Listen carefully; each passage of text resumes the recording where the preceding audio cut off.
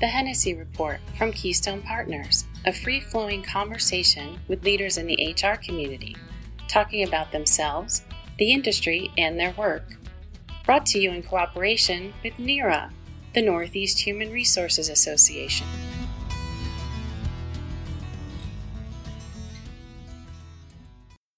Welcome to the Hennessy Report by Keystone Partners. I'm Dave Hennessy, and today's guest is Rosemary Sheehan, the Chief Human Resources Officer at Mass General Brigham, formerly known as Partners Healthcare, now 81,000 employees strong and clearly one of the world's leading medical institutions. Rose takes us right inside the dramatic steps that they've had to take at Mass General Brigham to care for patients during this pandemic and how it's evolved and continues to evolve. She also discusses how she sees HR's role inside Mass General Brigham is to better care for their people so they can better care for patients. A couple things she also discusses is how post-traumatic stress syndrome has been a big factor on their staff, how the namings of the hospitals, going back to their founding hospital names, why she loves the Mass General Brigham mission and how her career has evolved from finance to HR, and their United Against Racism platform and how they're rolling that out. You'll enjoy this episode. Rose is a great speaker and very interesting to listen to. Next up on our podcast is Denise Vargas, the executive director of El Jugar Project. It's a school in Honduras. And now our conversation with Rosemary Sheehan.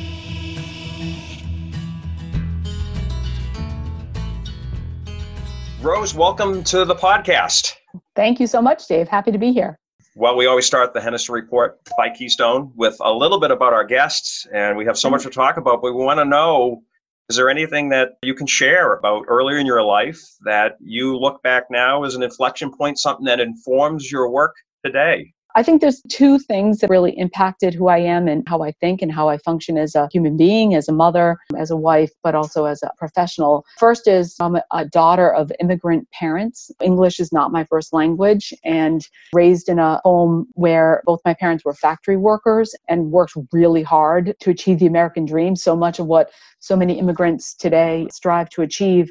And there were some things that we learned really early on. Nothing is owed you, and you have to work really hard. I always try to work pretty much as hard as anyone else or harder than I ask anyone on my team to work. And so those early lessons were really important. I also think an early lesson was that no matter what your job is, you're valuable to society. I think we've seen that through the COVID pandemic. There's been a lot of focus on essential workers as being people who deliver our groceries, who work for Amazon, who are our nurses and our doctors. And I think for so many years, those essential workers were not visible to society. And so growing up, I realized my parents weren't doctors, weren't lawyers. They did factory work, and they still deserve to be treated with dignity and respect. Yeah, and it sounds like it's really come back to you during this pandemic, as you referenced, just thinking about the people that are working very hard inside your organization and many others that are dealing with this. And maybe before we get into some of the big organizational issues, can you talk a little bit about the people component inside your organization during this pandemic? And of course, your organization has impacts and influences globally, but talk about the challenges, the victories, and what your concerns are for your people that work inside your institutions. It's been almost like a, bad sci-fi book, right? It's nothing any of us, I think, were prepared for. From a people perspective, it's been incredibly difficult. We had at one point in all of our hospitals 800 COVID positive patients. And so we had a lot of fear. No one really understood. I think it's better now in that we all better understand the science. We understand how to care for patients. But if you think back to March, we didn't even know what SARS-CoV-2 was. We didn't understand what it was to take care of it. And yet, knowing nothing about how serious it was, what kind of risk they were putting themselves in, all of our employees, whether they were doctors, nurses, food service staff, environmental services staff, put on their PPE and walked into those rooms and took care of patients. And they took care of very, very sick patients. They saw, more death than I think they had probably ever seen in a short period of time. And it was incredibly traumatic. Many of our staff, frontline workers, are still experiencing significant PTSD. They're very worried about a surge. They wish that it weren't happening again. I think they're very, very concerned about it. The good news is, I think the data shows us that, we can take care of patients, and most patients actually will survive if even hospitalized. And so that's the good news. I think that's the positive news, but it's been very, very very difficult. And, we redeployed staff. We took staff whose jobs were not in ICUs and we retrained them. We put them in ICUs. We had to stand up a field hospital in a matter of 7 or 8 days. We hired nearly 1,000 employees to support that. We had to revisit every single policy. We had employees who had no support mechanisms. Childcare centers were closed, nowhere for their kids to go. We had a lot of employees who sent their kids away, sent them to family members' homes. Wow. They were so afraid. Again, we didn't know anything. They were changing in the garage, donning all the clothes that they wore all day, and then going into their homes immediately into a shower. Again, we didn't know what we didn't know. So it was an incredibly, and still is an incredibly difficult time period for our workforce. We have a very heterogeneous workforce. So we sent home at the peak of the pandemic, because we shut down all of our elective cases, we had nearly 40,000 employees working remotely. That number is probably closer to about 25, 30,000 now that Out our of what, 78,000? it's about 81,000. Oh, it's up to employees. 81. Wow, Yep. I'm behind. We had to learn how to support those employees too. And what did they need to be able to successfully do their job? We never furloughed one person. We didn't lay off anyone. And we tried really, really hard to provide the mechanisms and support for them to be able to continue to do their job. And so we're managing really employees on two fronts: our frontline workers and the issues that they were struggling with every day, and then our remote workers. And many of them were researchers and physicians who were all of a sudden thrust into providing telehealth services to patients because all offices were shut down. So it was an incredibly trying time. And I'm really so proud of our workforce. They really were amazing through the whole thing, and so brave, so courageous, and they continued to do that every day. And I'm really proud of our HR team. One of my proudest things that we did is we created what we call a COVID fund.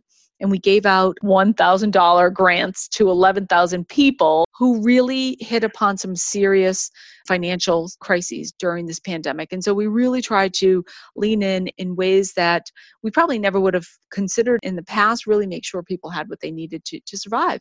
I didn't know all of what you were dealing with. I can't imagine what it's been like inside your organization. As you look forward, now we're starting to see the numbers of infections go up. Yep. And it sounds like you feel like you can handle, if there is another surge, which it seems like it's happening, you can handle it even more effectively than you did last time because you know how to treat this more? So I'm not a doctor, so I rely on all of our scientists and our physicians. But what I'm hearing from them is that we have better treatments, right? We know now what to do to treat patients. We know when to vent them, when not, when to put them in a prone position, when not. We know when to admit them and when not. And I think we're testing so much more and we're identifying cases earlier that they're likely coming into the hospital less sick than we did before. And when you look at the types of patients who are getting sick, and this data is readily available, the state has a wonderful dashboard on its mass.gov website, which really highlights that right now, who's getting sicker are younger patients. They will probably fare better than our older,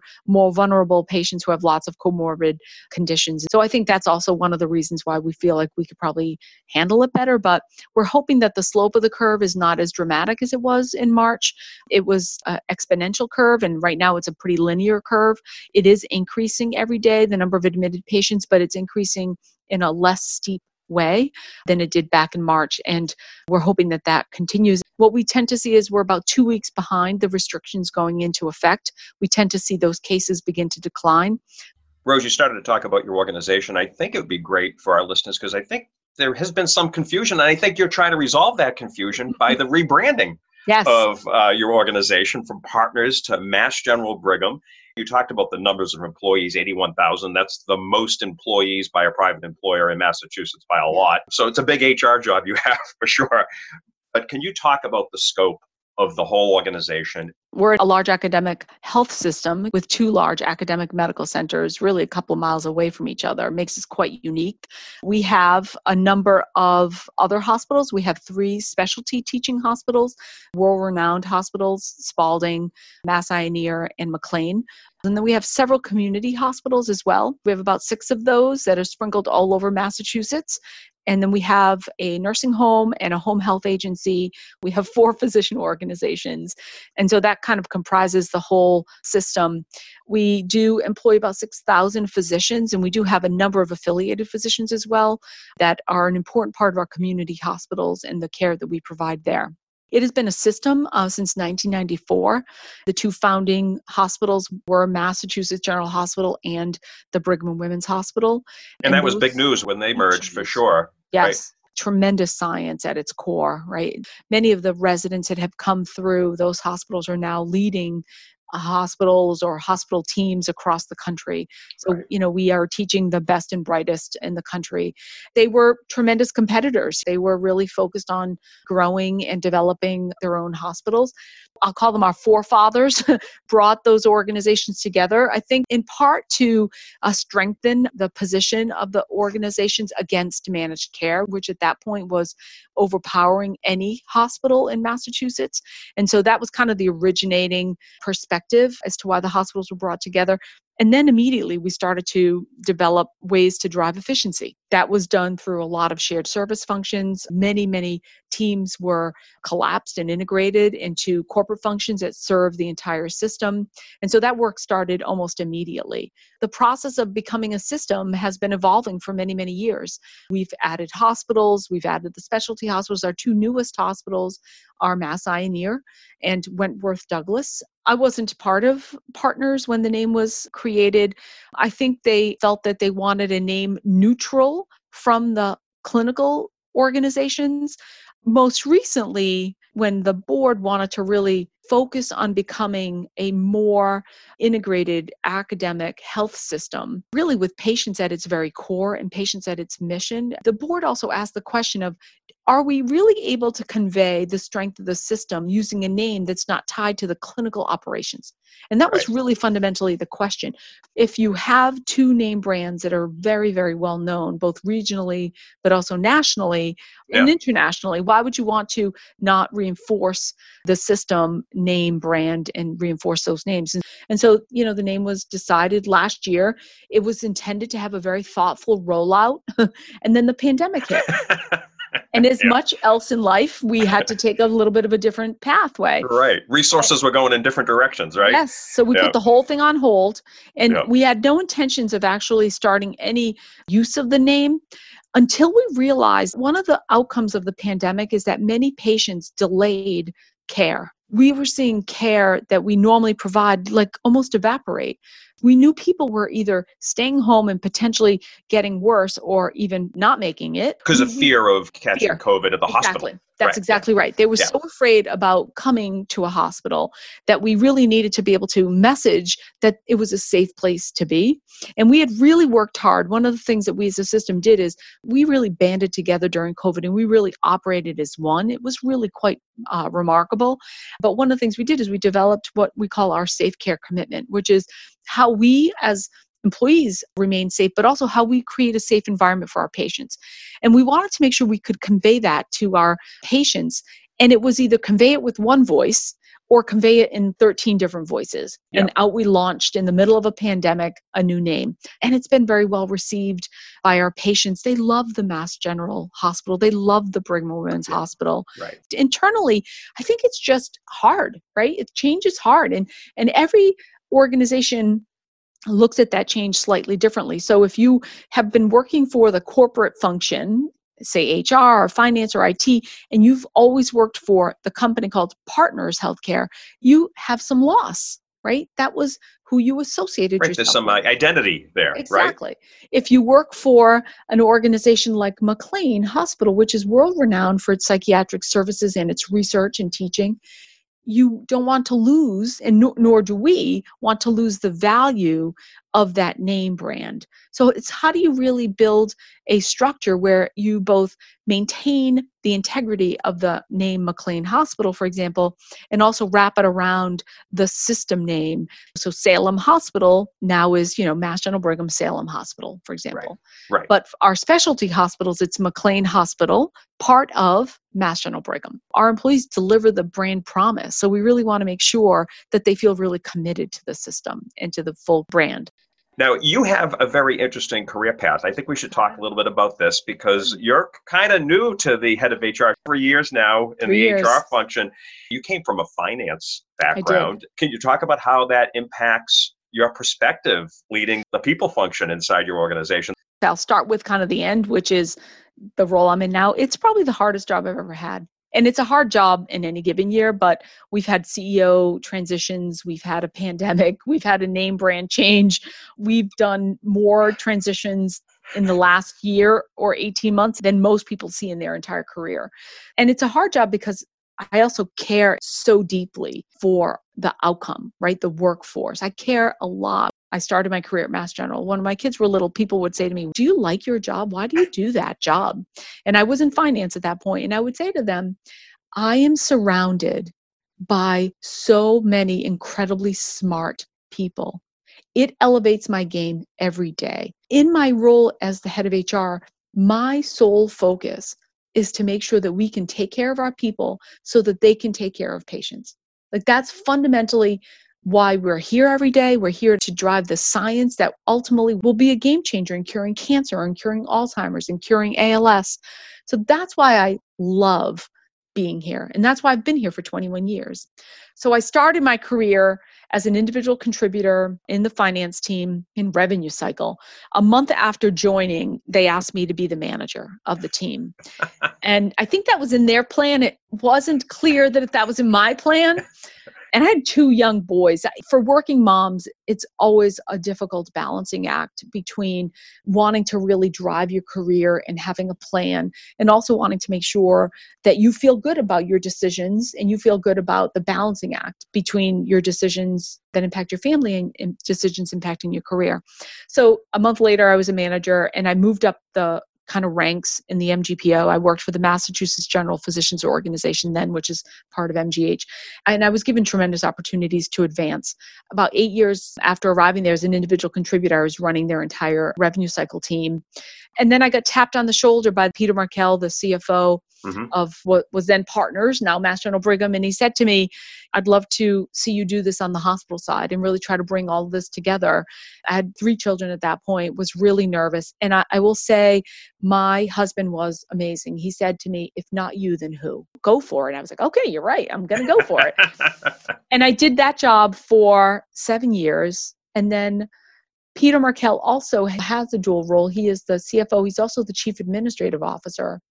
And he tapped me on the shoulder a couple of days before Thanksgiving in 2017. And he said, "Our CHRO is leaving after a very short stint here. We could go back out, do a national search. But what this team really needs is a really good leader. You've got some tremendous experts on the team. They just need someone who's going to set the vision and help them execute it. Will you do it?" And I was like, "What?" So after I recovered, I called my mentors and they said, "It's a perfect job for you because you are a change agent. And that's what HR needs to be." And so I said yes. And my then daughter, who was 9, said, "Mom, is that like Toby from The Office?" And I said, "Oh, honey, no. Your mother will never be anything from The Office." So it's been a tremendous experience. One thing I didn't appreciate, and I'm sure many of our business leaders don't appreciate, is how complicated and how challenging some aspects of HR. All of the compensation and benefits, the ERISA rules, that is incredibly complex. And so I'm so blessed. I have an incredible leader who is our SVP of Total Rewards and HR Customer Experience. Matt has done just a phenomenal job of really driving the effectiveness of that team. That's great. I know many of the people on your team, and I agree. They're incredible. Great. Rose, what's important to you about the people that you bring into your team, and even Mass General Brigham at large? So it really depends upon the role that they're going to be occupying, right? I hire obviously a lot of leaders. And one of the things I look for is, can they be a good people leader? Will they actually lead their team? Will they be a good coach and mentor? Will they really drive diversity and inclusion? By the time you get to a vice president or an SVP role, you've already proven yourself technically, right? And we hire for technical skills all the time, and we often have to let people go for their inability to lead people or their inability to work with people. And then fundamentally, I look for a lot of the same characteristics that really worked for me, which is, will they work hard? Will they be passionate about our mission? Do they care about what we do? Those are the things I think that differentiate the people who want to work for a nonprofit organization and those who would prefer to work for a for-profit organization. No judgment with for-profits, but when you work for a nonprofit organization, it's all about the mission. It's not fundamentally about profits. It's really about driving the mission. And so I think if you're going to be a leader in an organization like Mass General Brigham, you have to care deeply about the mission and about our patients. If I'm looking for a technical contributor, then I'm really assessing, are they going to be a good teammate? Will they treat people fairly and with integrity and respect? There's nothing more damaging to the ability to drive goals and to bring someone in as a team member who just can't be a good team member. Rose, I remember meeting you. You gave a great analogy about your vision, and you said, we kind of run like the European Union. And you talked about this with the branding of the organization. Yeah, exactly. That really separate organizations. But your hope, and I think you were starting that process already, is make it more like the United States, where there was more commonality amongst the organizations. And could you talk about that in terms of culture and, of course, in terms of what that means for HR and operations as well? The hospitals really have been a bit of a loose federation for many, many years, right? It's how the system was formed. One of the things that is really wonderful is all of their cultures are quite unique and different, and they're rooted in their history. I mean, these hospitals, many of them have been there for hundreds of years. What would be really, I think, terrible for the system is if we try to wipe out cultures. What we want to encourage is that people are both proud of their local culture and of the culture of the system, that we create a both and. I'm proud to be a nurse at MGH. It's an amazing place to work. I'm also really proud that I'm part of this great system that is driving tremendous impact to the world, right? Or to the region or to the country. And I think COVID, David, was incredible for this because we actually moved patients around. We moved equipment around. You need a vent, we'll send you a vent. We need to move employees, we'll send you 2 respiratory therapists. You have too many COVID patients, we'll send the COVID patients. And that's never really something that happened before, it sounds like. Really. It wasn't. Yeah. No. Most often you can manage your own case volume, you can manage your capacity, you have enough staff. But this pressed us in ways that we never had to think like that before. And now we have a capacity committee that's looking at capacity across the system and saying, how do we level load capacity so that we're using all of our assets? How do we make sure that we don't have patients in the hallway at one hospital and empty beds at another hospital? How do we make sure that we're using all of the assets of the organization? But COVID, I think, really, really made it clear to people that when we function as one, we are incredible. We can do so much. Like when we came together to stand up Boston Hope with the city of Boston, I mean, that was an amazing feat. And we had employees from all over the system volunteer to go work at Boston Hope. You can have philosophical discussions around what it might look like when you function as one, but when you actually feel it and live it, it's so much more powerful. It makes it so much more real to people. Yeah, and necessity, the mother of invention here. Absolutely. It sounds like it's helping you. I remember you gave me a great example when we talked about this. You said, we have 19 recruiting teams recruiting nurses, and we might have a great candidate and not a spot in this hospital, and we want to have visibility to the whole system, to that great nursing candidate. We actually just finally moved together all of our talent acquisition specialists all under one team. Oh, so you reached your goal. You told me about this and you made it happen. We did. During a pandemic. During a pandemic, yeah. And now the hard work becomes, all right, well, how are we going to do specialty-based recruiting? So do we need one nursing team? Do we need one team to focus on the non-nursing clinical roles and maybe one on administrative roles? So we're now kind of digging in and really understanding what the right structures are to support the organization. We're recording this on Veterans Day, and 2 of our colleagues, Rob Byron and Buck Rogers, they're Army and Navy vets, and they recently spoke about the importance of mission and trying to find it in civilian life and how it can be often very difficult. And I was wondering if you've had experience with veterans in your role.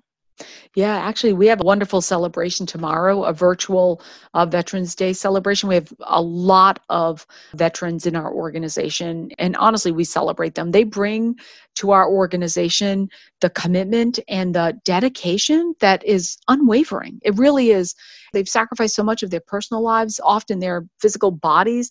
They are an amazing addition to the team. I've also had the opportunity to actually mentor a vet through an organization called the ACP. That has been an amazing way to support someone coming out of the military into civilian life. Boy, what a different world it is. We have the home-based program out of MGH that really tries to help vets with post-traumatic issues from warfare. We really think it's an important part of the organization. Today, I watched a 7-minute video with, a number of our vets who are sprinkled all over our organization. And tomorrow we'll celebrate even more veterans with a system-wide Veterans Day celebration. Next chapter, after you get through the pandemic, your vision, a people strategy, the next, 2.0. What are you excited about for Mass General Brigham and in particular with the people HR function? So there's a couple of really important things that we're working on. So first, we have a new United Against Racism platform. If we can accomplish anything this year, if we can roll out the tenets of that platform to the entire system, or at least begin to roll it out, it's a big system, so to begin to roll it out, I will be a very, very happy person. We know that there has been racism in our hospitals, right? In the way that we have hired before, in the way that we have likely cared for patients in the past. Our goal as a system is to eradicate that. We are on an anti-racism approach. That's our goal. And the tenets of our United Against Racism plan, there's actually 2 platforms. I'll focus on the organizational equity portion, but there's community health and a health equity platform as well that's really unbelievable. But to focus on the organizational aspects, we are training all 81,000 employees, starting with our top 500 leaders, on what it really means to be anti-racist, right? To really, really set the expectations very clearly to every single person in the organization about what we expect everyone to do and how we expect everyone to conduct themselves at work. We need to diversify our leadership team. So we're setting targets and we're really setting a plan forward to make sure that we can hit those targets. And we're also rolling out a new platform to actually track complaints around harassment, sexual harassment, racist issues. So we're trying to give some control back to the hands of our workforce so that they can bring up and raise issues when they see them so that we can really tackle them and fix them. So that is one of the most important things that we can do this coming year. That's great. And Rose, can you give me a sense of what that's going to look like for the top 500 leaders? In what way will they take in that training or that development or that knowledge? So ideally it would be in person, but I think we all know we're in the middle of a pandemic. So it likely will be by Zoom. Sure. It will be facilitated. It will not be an online learning effort, and it'll probably make people feel very uncomfortable. Yeah. And I think if we can actually get to the uncomfortable part, then we'll be successful. Because ultimately what we want our leaders to understand is what is their role in having an anti-racist organization. And leaders really set the tone. If our leaders set the tone from the top, I mean, it really will change. And that's also why we need more diversity in our leadership ranks. Because once you have a diverse leadership team, it changes everything. It changes how the team problem solves, how it comes up with solutions, how it develops business plans. And it ultimately also changes the way people can see that they have opportunity. They can see. I was just going to say that. If you can see it at the top, you can get there too, right? That's right. Exactly. So, and we're, a complex organization with, I like to say very heterogeneous organization. We have what we can call hospitality workers, our housekeeping staff, our buildings and grounds staff, our food services staff. They're essential. You don't have those staff, you don't have a hospital. But then we have everything from that to Nobel Prize winners. Right. Who are like curing the world's most challenging diseases. And then we have every job in between. So trying to make sure that you can convey what it really means to be anti-racist to all those different types of people, you really do need a diverse leadership team to be able to do that. That's for sure. I can't think of an organization that has more diverse functions. Yeah. Well, we produce this podcast in cooperation with NERA. And Megan is part of a subgroup of NERA called the Emerging HR Professionals. And we always have the NERA question of the podcast, which Megan has for you. Fantastic. Welcome back, Megan. Thank you. Since you've been with the same company for much of your career, what advice would you give to emerging leaders looking to develop their skill sets from within an organization? I saw a quote today that I thought was fantastic. It said, people shouldn't be thinking about their careers as career ladders, but more like roller coasters. That is something I think people really have a hard time with, right? Sounds scary, Rose. I know it does. Don't you? Come on, Dave. Don't you love roller coasters? No, I get sick on them. I think the most important message there is it is not a linear pathway. I actually strongly encourage emerging HR leaders to get out of HR and go work in operations. Come back. If you want to be in HR long-term, fantastic. I mean, I think there are some very specific skill sets that, if you want to be an HR professional, you need to hone over time, especially skill sets like OD and learning and development, strategic kind of workforce planning role. But I think it really helps to have some varied experience. So don't say no to anything offered you in terms of new opportunities to learn new things. Saying yes to any projects, saying yes to involving yourself in new committees, saying yes to being part of new launches of work. Those are the things that do two things. One, they expose you to new skills. They expose you to new people. They open up your network, but they also ensure that you are getting ready for the next step. People will know you if you just stay in your world, in your lane, and you don't get out of your lane. It's very hard for people to get to know you, especially kind of in a COVID world where we're all working remotely. It's very difficult. Can you think of an example? Or boy, I'm glad I had that business line experience. My many years of experience in finance and rev cycle really helped me when we transitioned our ASO from Blue Cross to Always. I knew exactly how insurance companies worked and what it meant in ways that sometimes HR leaders may not understand. I went all over the system. I met with everybody. I did town hall meetings. I talked about the transition to Always.